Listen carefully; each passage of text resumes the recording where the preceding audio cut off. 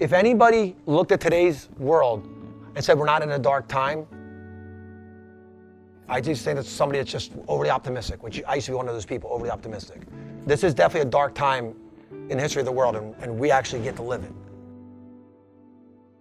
Let's define dark times. Challenging, adverse, uncomfortable, scary, paralyzing, uncertain, unpredictable, confusing. I could keep going. Can a dark period actually benefit somebody? Yeah. I remember when my now ex-wife was walking down the steps, and I said to her, "You divorcing me was a miracle." And she stopped and her head jerked around on a pivot and said, "What?" And I said, "There's nothing that would have changed me more than you leaving me." It had the greatest impact on my life than anything's ever had on me. I was like, whoa, I had to really take a hard look at myself and say, how do I learn from this, grow from this to become better? If you can look at an opportunity, if you can look at a dark time, they're synonymous. It's bizarre.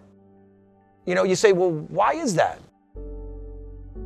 Dark times make people very, very uncomfortable. You can do things that you never thought possible when you're uncomfortable. It's amazing what necessity can do to a person's fear.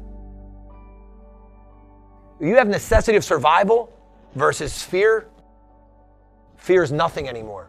Fear is small compared to that necessity. That necessity overtakes fear any day of the week. Self-preservation is the most primal instinct of any human being. That'll conquer any fear in front of you. What am I afraid of? Why am I afraid of it? Don't even think about your fear. Just think about the opportunity. The opportunity is what I'm looking for. The fear is irrelevant to me. So where in that is our opportunity? Do not get paralyzed by the fear. Because then you're waiting for the situation to change you. That's how some people are afraid. They wait for the situation to change or to change them.